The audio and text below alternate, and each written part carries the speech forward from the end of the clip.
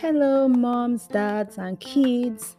The Believing Kids Network is glad to bring to you Read Along with Me podcast. Our vision is to show kids, also known as twins, how to practically apply the scriptures in the different scenarios that they might face in life. The end goal is for twins to begin to see the scriptures as a living, applicable manual for their lives. So join me today on this exciting treasure hunt of the scriptures where the Holy Spirit leads us to the gold. My name is Ife Freeman and I'm the host of this podcast series.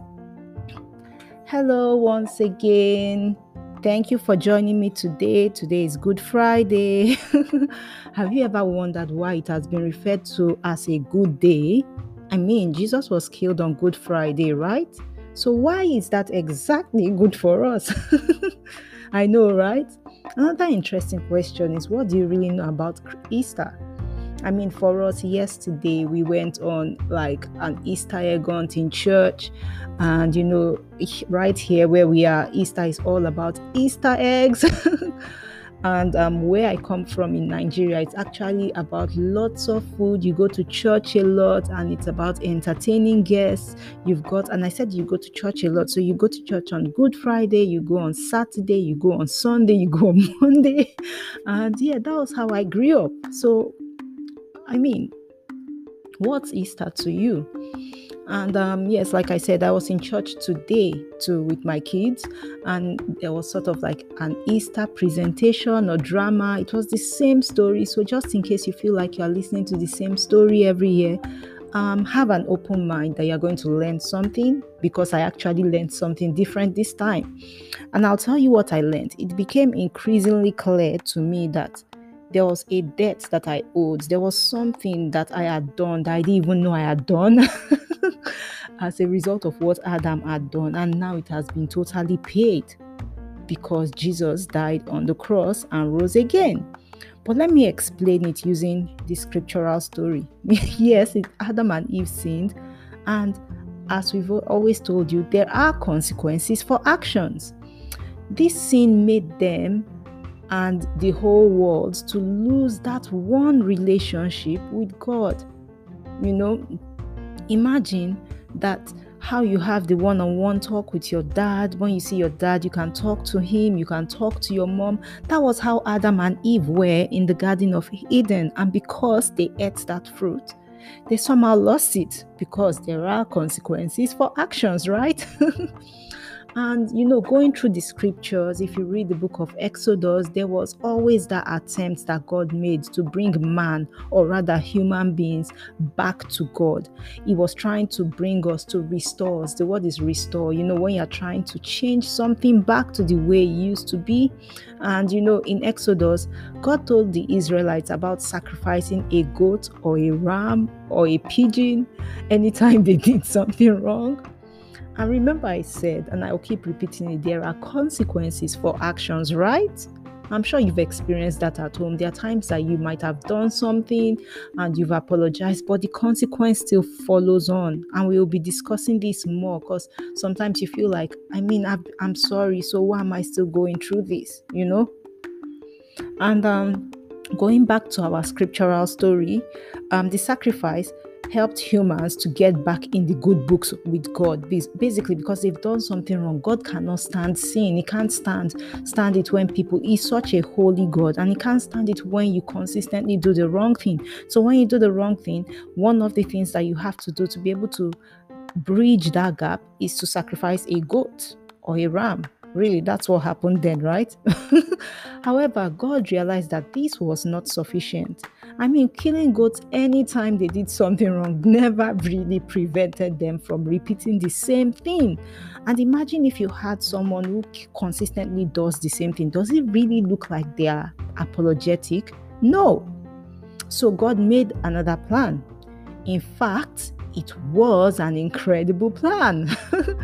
And that plan was that a sacrifice had to be made once and for all, not just several times with lots of goats. And it had to be a human sacrifice that would link us back to God and get us back to being in that close relationship with Him.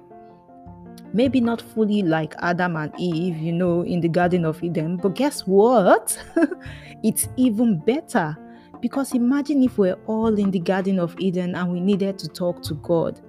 Will there be a queue or something? I mean, I'm just thinking off the top of my head. However, what Jesus did when He died, because He's the Son of God, He gave you access to God, so you can now talk to Him when you wake up in the morning, when you are in school, or wherever you are. But one lesson I'd like you to take from here is that God took this step in mending the broken fence in the relationship between Himself and humans, despite the fact that it was Adam who made that first mistake. And what does that teach you today? And just think about this. Imagine you had a friend that upset you. What they've done to you is actually wrong. You told them you don't like it when people talk about your handwriting. I actually had a horrible handwriting. I think I still do. And somehow they went in front of the class and said, "Ha, have you seen Toby's writing? It looks like chicken scratches." And everyone in class burst into laughter and they started laughing. They were teasing you. Of course, you felt so upset by this because this person knew what was going to hurt you and he actually did it, right? So after they've done this, you approach them and you tell them, "What you did to me was wrong. I told you I didn't like this and you still did this." And they respond with, "Well, sorry anyways." And then you leave school, get back to school the next day, and you say hello to them and they're actually giving you attitude. I mean, they did something wrong, right? And then they are giving you attitude. Imagine that. But that's what happened. And basically for me, my first reaction really would be to walk away from people like that. However, that's not what God did. He was the one who bridged that gap between the offender, which is humans, and Himself. Wow, isn't that so noble?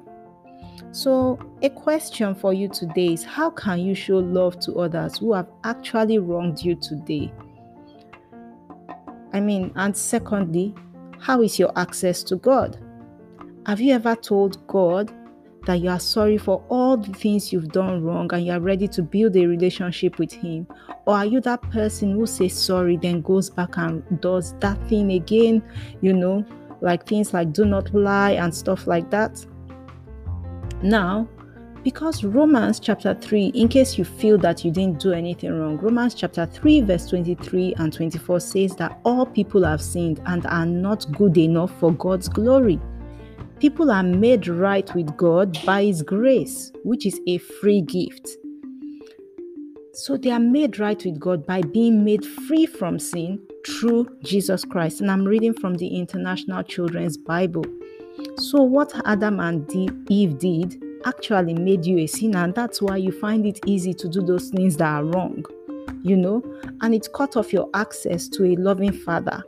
It cut off that one-on-one relationship to Him. But when Jesus Christ died and rose up, He gave us that opportunity to be able to come back to Him when we repent, when we say we are sorry.